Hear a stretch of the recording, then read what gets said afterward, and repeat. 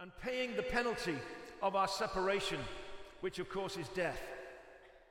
And in that separation being paid for, demonstrating that there is a new life, that there is a new creation, and that there's a new future for each one of us, where there will be no sickness or sadness, where the Lord will be present every moment of every day in a way that is way beyond even now our capacity to conceive.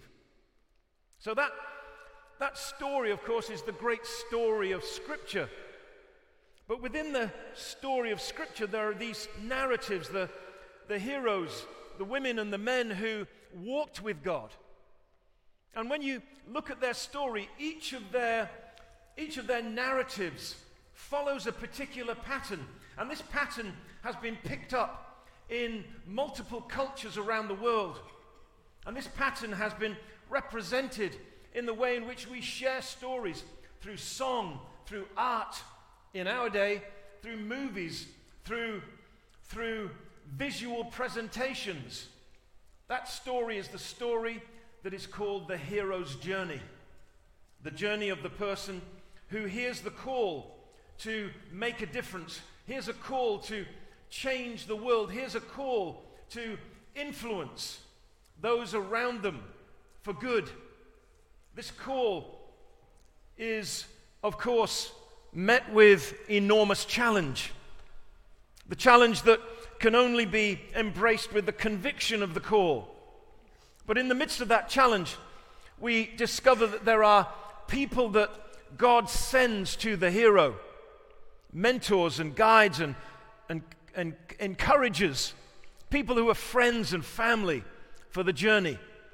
And though sometimes the challenge is a challenge that is so extreme that it seems as though it's a life and death challenge, God, in the midst of that valley, meets the hero and brings he, them through that great and perhaps most grievous of challenges, and gives them victory. And as they come through the victory, the spoils of victory, the blessings, the boons of victory are not only enjoyed by the victor, by the hero, but the hero shares those spoils with others.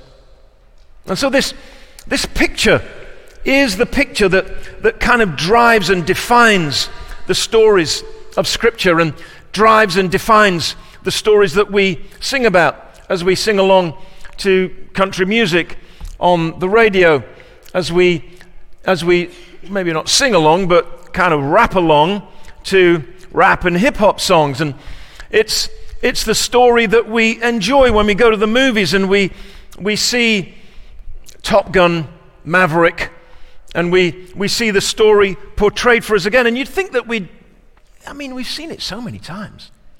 It's the same story.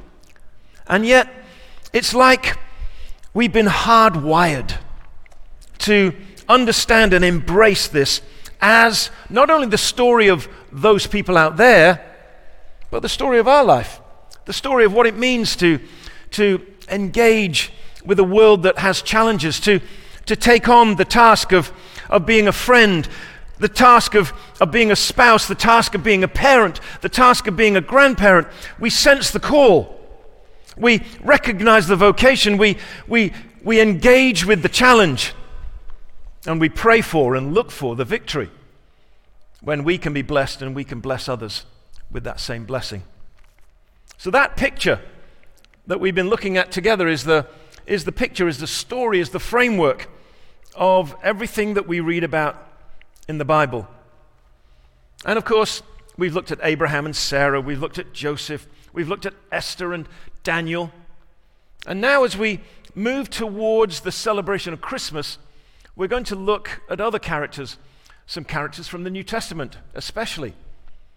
And today we're going to look at the story of Jesus, as it were, from the distance of seeing his heroic journey and hearing what Scripture says to us about what it is that we should do in response to that amazing story of Jesus.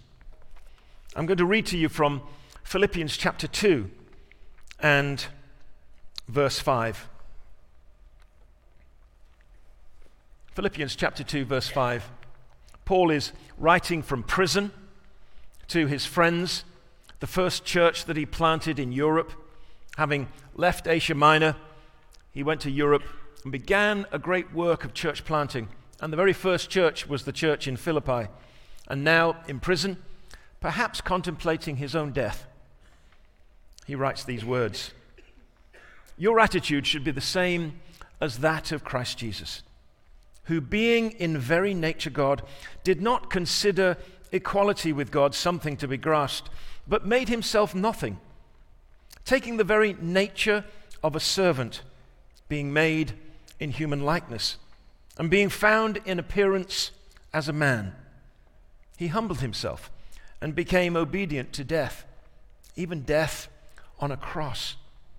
Therefore, God exalted him to the highest place and gave him the name that is above every name, that at the name of Jesus every knee should bow in heaven and on earth and under the earth, and every tongue confess that Jesus Christ is Lord, to the glory of the Father.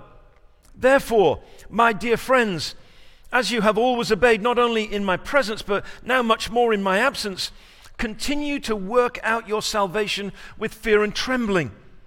For it is God who works in you to will and to act according to his good purpose. Do everything without complaining or arguing, so that you may become blameless and pure children of God, without fault in a crooked and depraved generation, in which you shine like stars in the universe as you hold out the word of life, in order that I may boast on the day of Christ that I did not run or labor for nothing. But even if I'm being poured out like a drink offering on the sacrifice and service coming from your faith, I'm glad and rejoice with all of you. So you too should be glad and rejoice with me." Did you get the picture? Jesus in heaven steps from his throne, chooses to take on humanity, chooses to take on our life, chooses to take on our flesh. He doesn't come here as like a human, he comes here as a human. And as he steps into the world of humanity, he doesn't come as a conquering hero, he comes as a frail and vulnerable child, born into the world of human beings, growing as a child to manhood. And then, as his Father indicates the time for him, he steps onto the throne, not the throne, the stage. He steps onto the stage of history and begins the work of the proclamation and the demonstration of the kingdom, telling people that God has prepared a place for them and that he's calling them into his family to find a home, to find an identity, to find a place that's made just for them. And he demonstrates what the new place will be like by healing the sick and by raising the dead and cleansing the lepers, and then pays the price of admission, because we can't come as we are, because we're fallen and broken, lost, frail, with tendencies towards sin and wickedness. We need a new life. And so Jesus pays the price of admission. He says, I'll give my life for your life. He humbles himself even to death on a cross. And so God raises him from dead. He exalts him on high. And in the next book in the New Testament, Ephesians, it says, and as he ascended on high, he scattered gifts to his people. The gifts that are the gifts of his life lived out in them and through them. An amazing story. It's beautiful. But here's the thing. The bit that we miss is right at the beginning.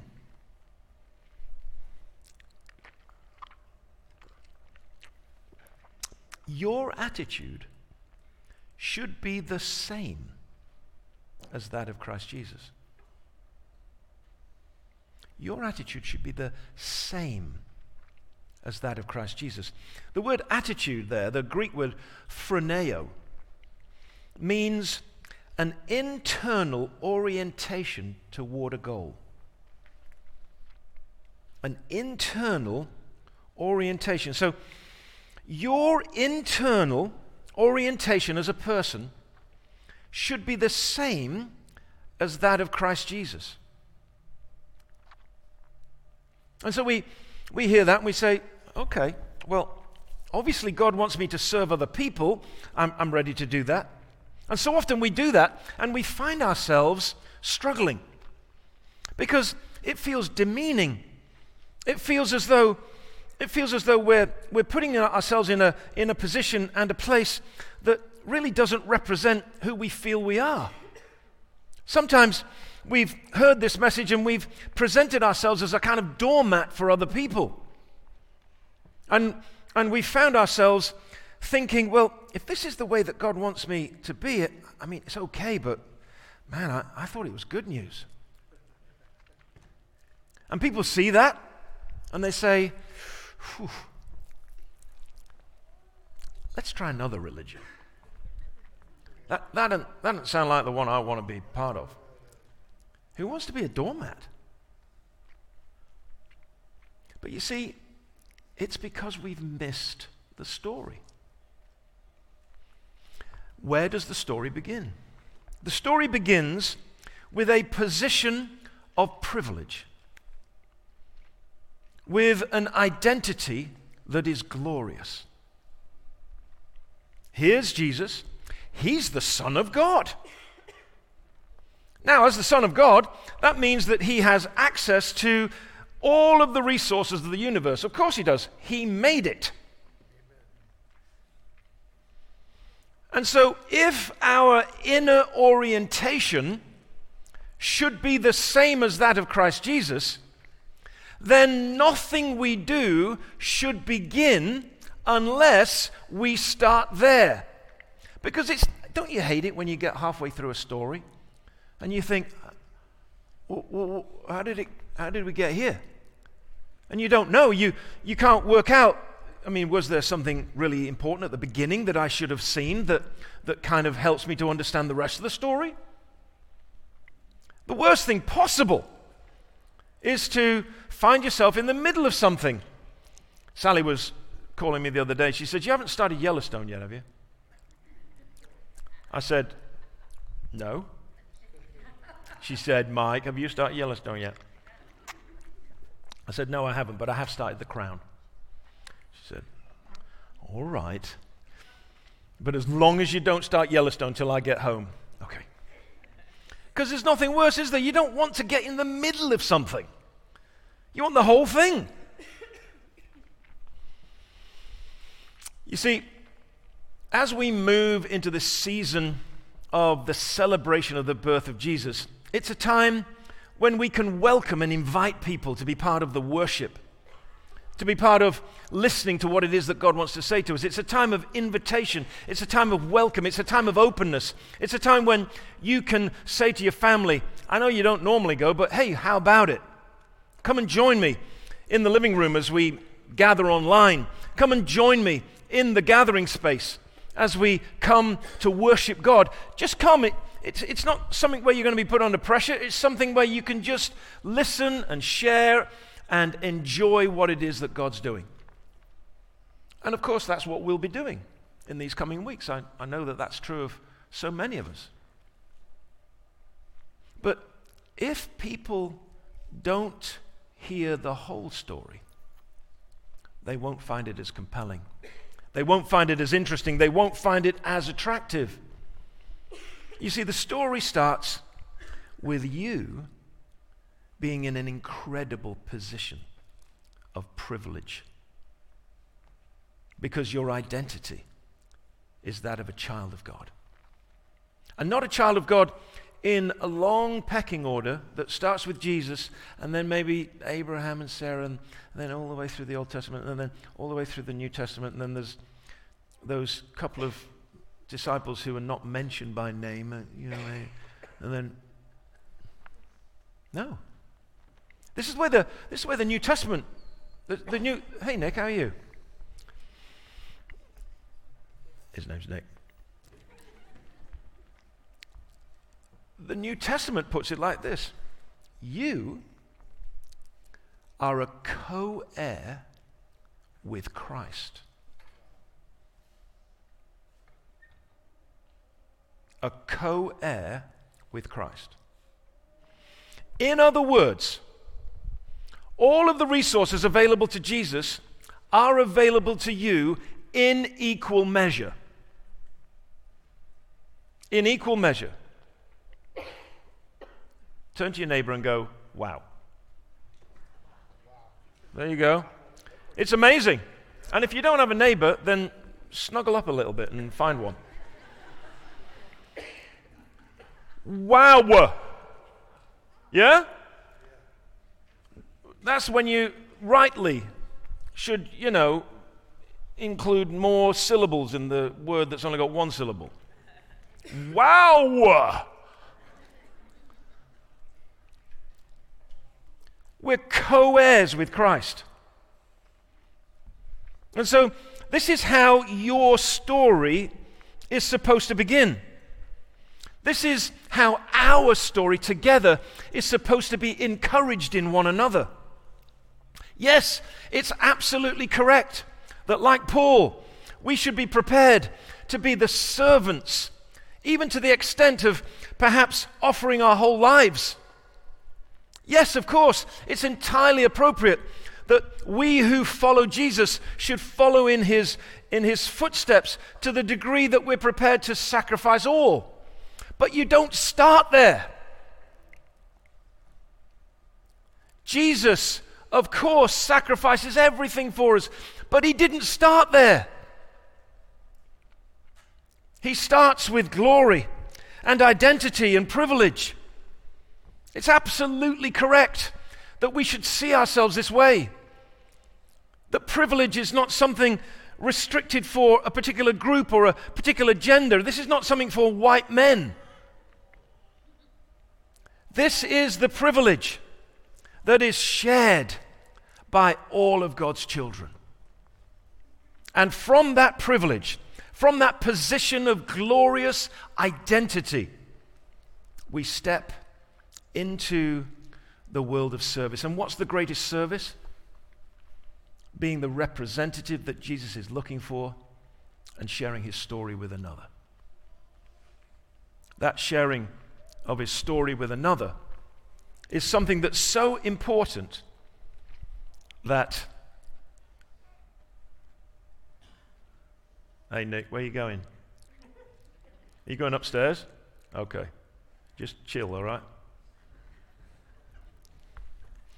He's finding a good spot. I don't think he likes the people on the front row.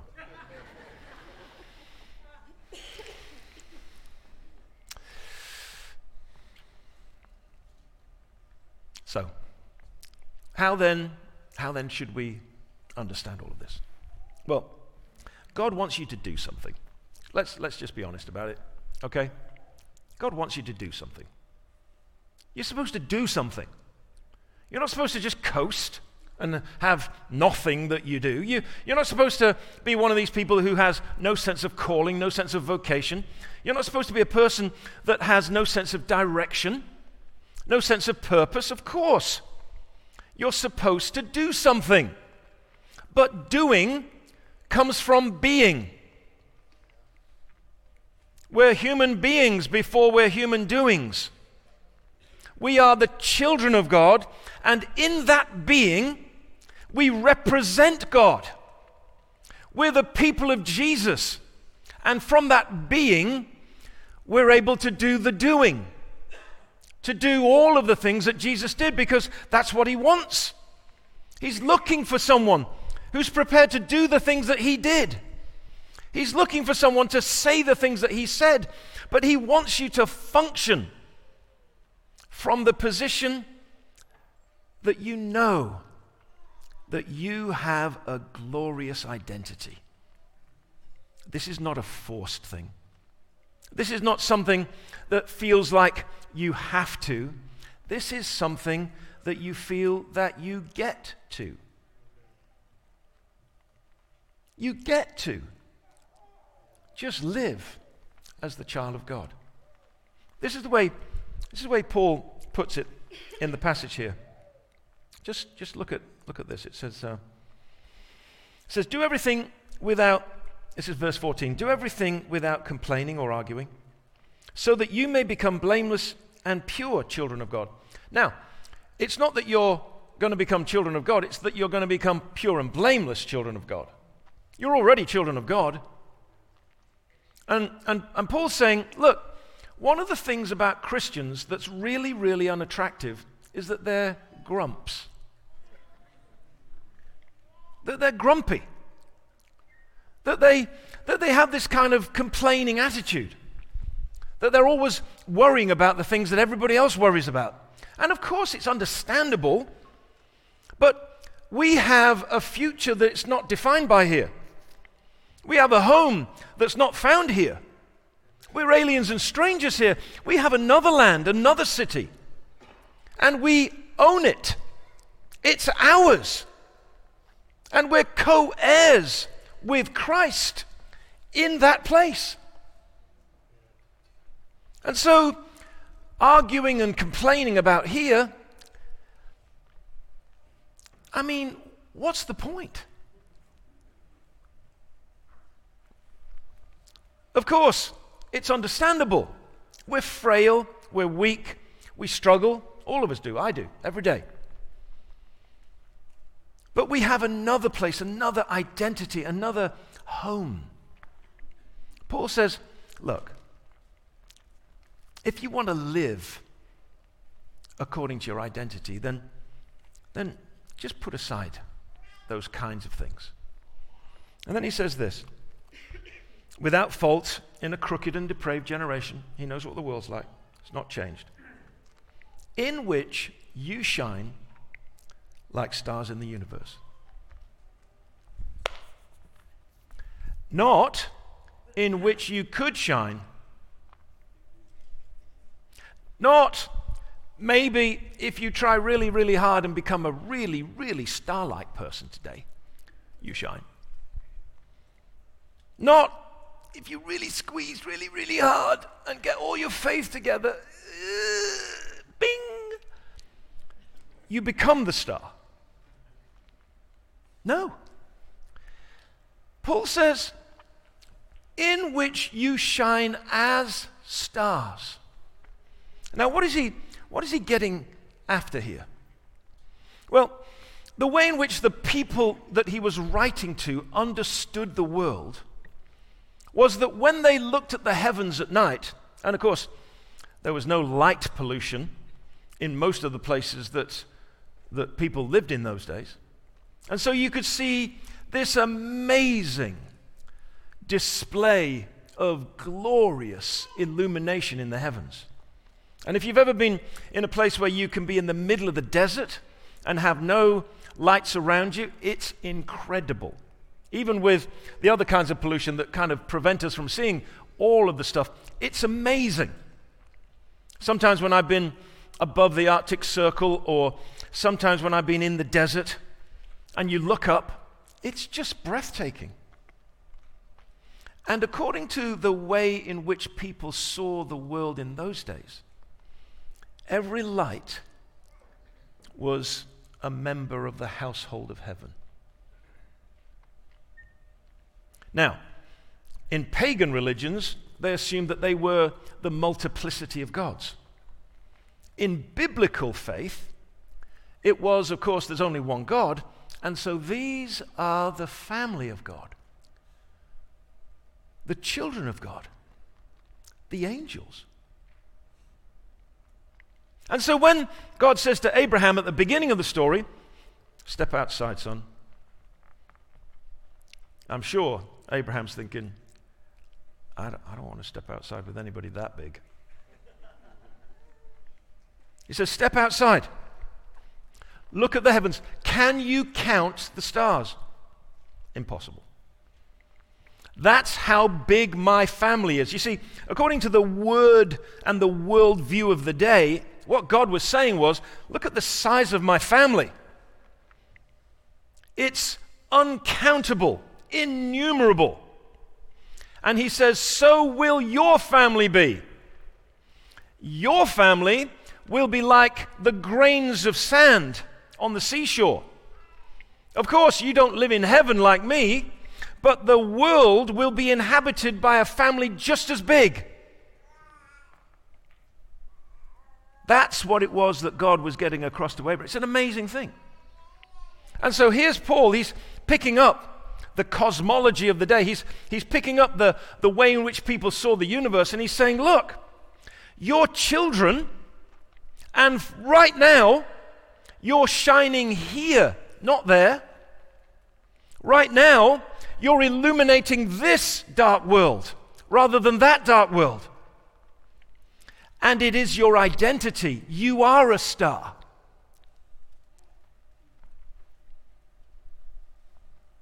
You may wonder why it is that people smile at you. It's because you're a star. You may wonder why it is that people like you. It's because you're a star. You may wonder why it is that people find that they want to come close to you, but then they don't want to come too close. Well, it's because you're a star. And every star is like the sun. And so it kind of draws you in, but then you think, whoa, wait a minute. You see, you're a star. You don't have to try to be it. You don't have to work it up. You are that. And then Paul says, look, this is what you be. This is what I want you to do.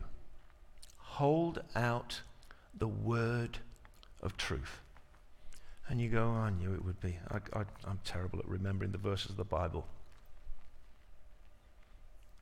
Memorize the Bible is a good thing to do. But that's not what Paul's saying.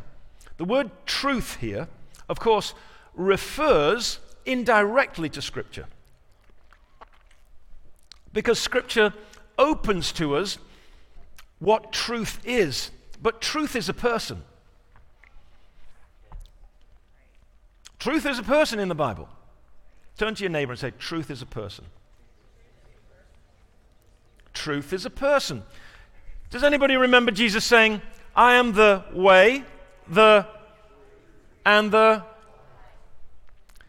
He's indicating his identity. And the word truth there, aletheia, the word truth there means the defining reality. What is it that defines all reality? The defining reality that we call the truth.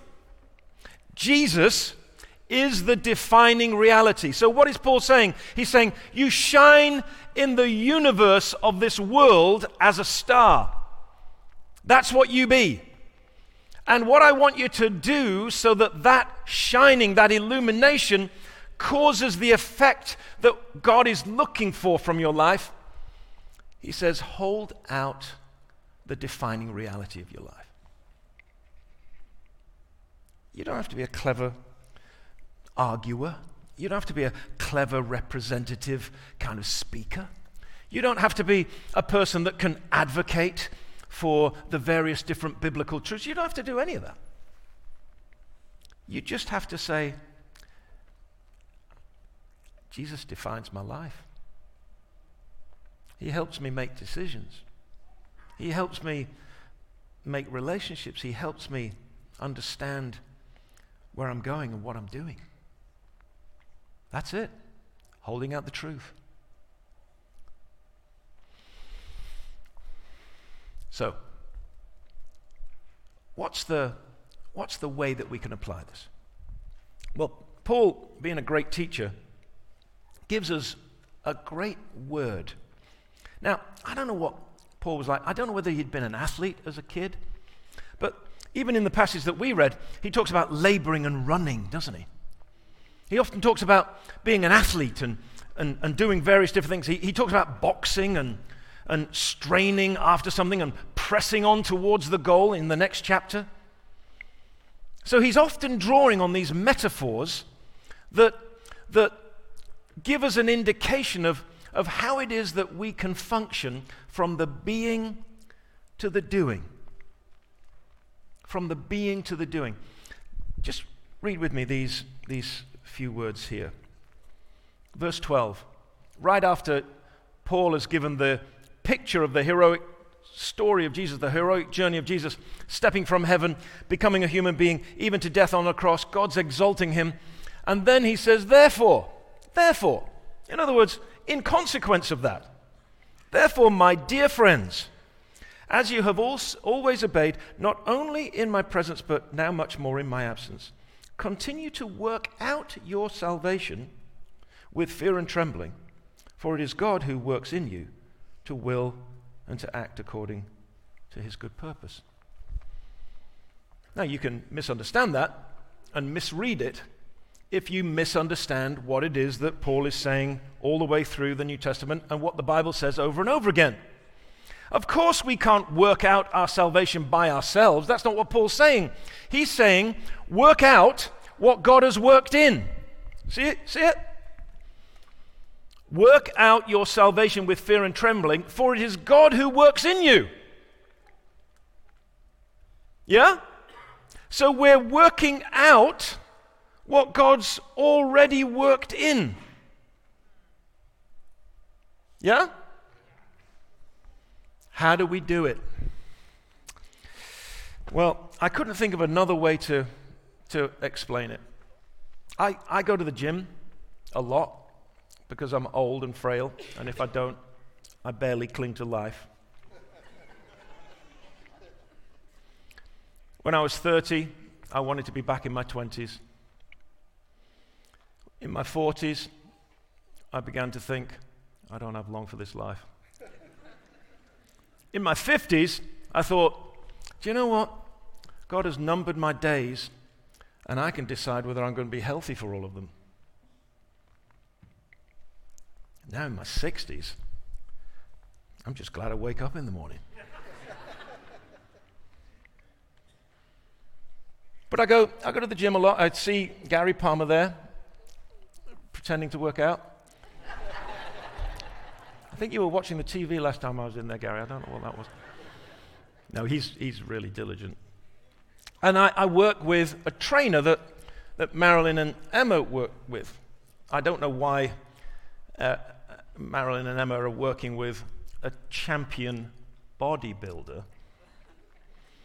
but this lady that they work with is this person, Tina. She's amazing. She's like this champion bodybuilder, and she's awesome. And she trains me. And the people who watch me being trained by her kind of give me encouraging looks every so often, saying, because I'm like, do I have to do another one? Yes, you have to do another one. And so there's a lot of fear and trembling. The fear is, I don't think I can do another rep. And the trembling is all over my body. Tina will say, I can't see the muscles trembling just yet. And I said, they are, I promise you. I promise you they are. You just can't see them. But here's the thing. The great thing about Tina, like so many of the trainers I've worked with over the years, is that she's a real expert about what it is that you put in so that you can get it out. You see, it's no good having a workout if you haven't had a work in. Thank you, Gillian. Gillian agrees with me. Nobody else has yet. But here's the point. You can only be healthy from a workout if you have put into the body the fuel that you need to burn in the workout. Yeah? That's what Paul's saying. He's saying, look, work out what it is that God's worked into you. He's put so much into you. New life, a new future, a new hope, a way of understanding the world, a defining reality. It's inside of you. All of that is inside of you. And it's all in a person, the Lord Jesus, present by His Spirit in all those who have come to know God as children. He's worked into us what He wants us to work out of us. And how do we do the working out? Having our attitude like Jesus. Remembering that we're the children of God and that I'm walking into Starbucks to represent Him. Now, don't be weird. Don't do creepy stuff, because that's not helpful. Jesus never did that. Yeah? So don't jump on the table and start banging a Bible and doing that. Jesus doesn't do that stuff. But He's looking for someone to bless, isn't He? That's what Jesus is doing. He's looking for someone to reach out to. He's looking for someone who needs lifting up. He's looking for someone whose day is really going badly.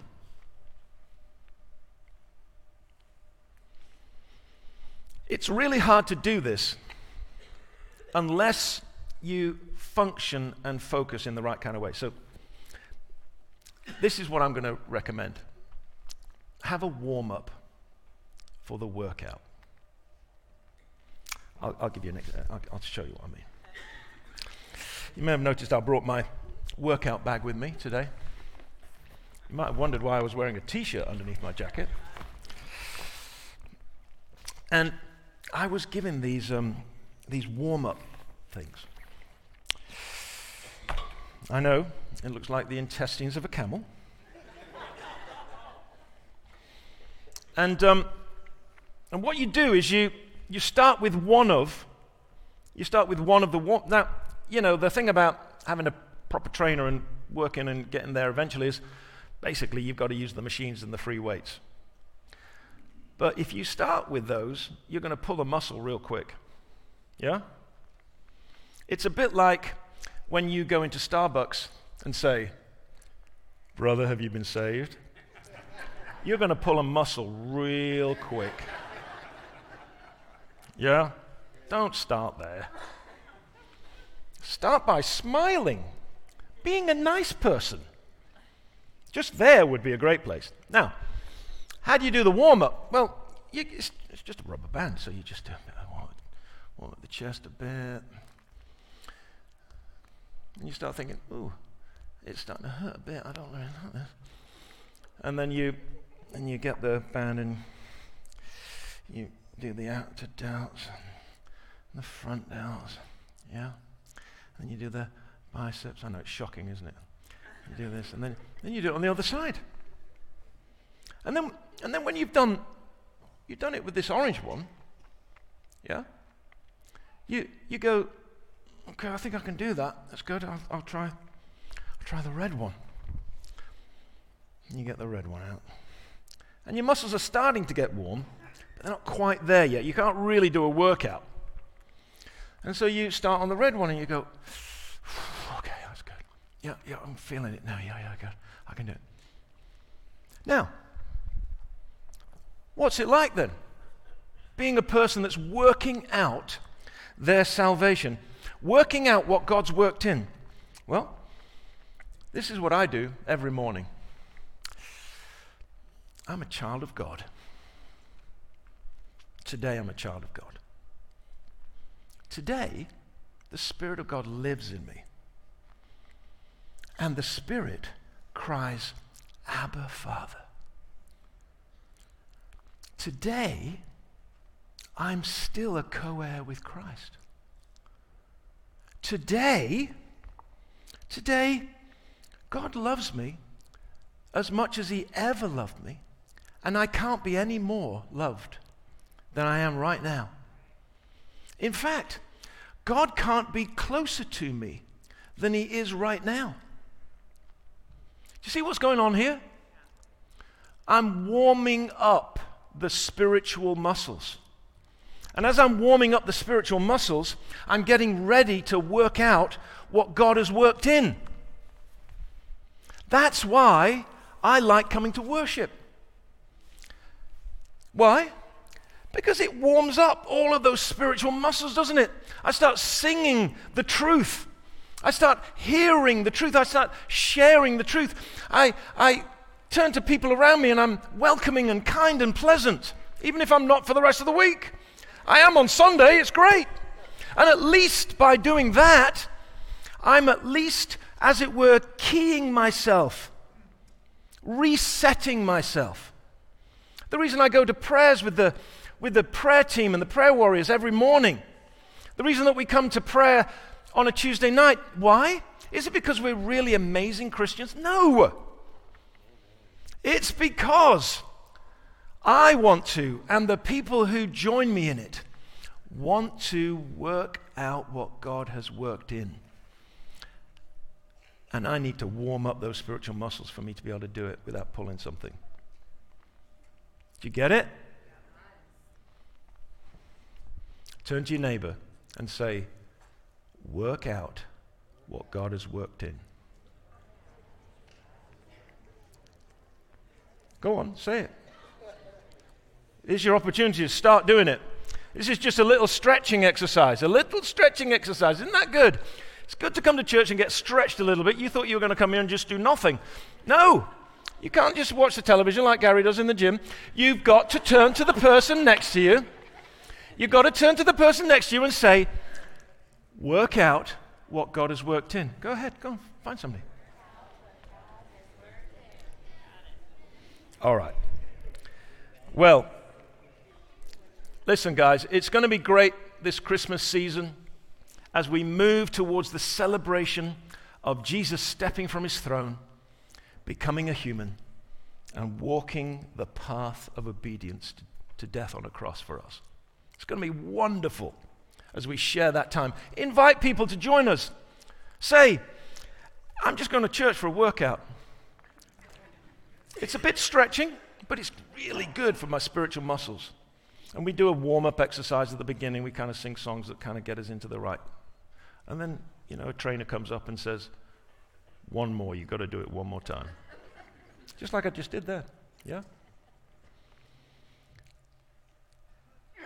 Do you feel that this week you can step from your place of privilege and glory into the place of representation and service? Do you feel that? Okay, 3 people, praise God. It's 2 more than last week, Lord, thank you. Let's pray together.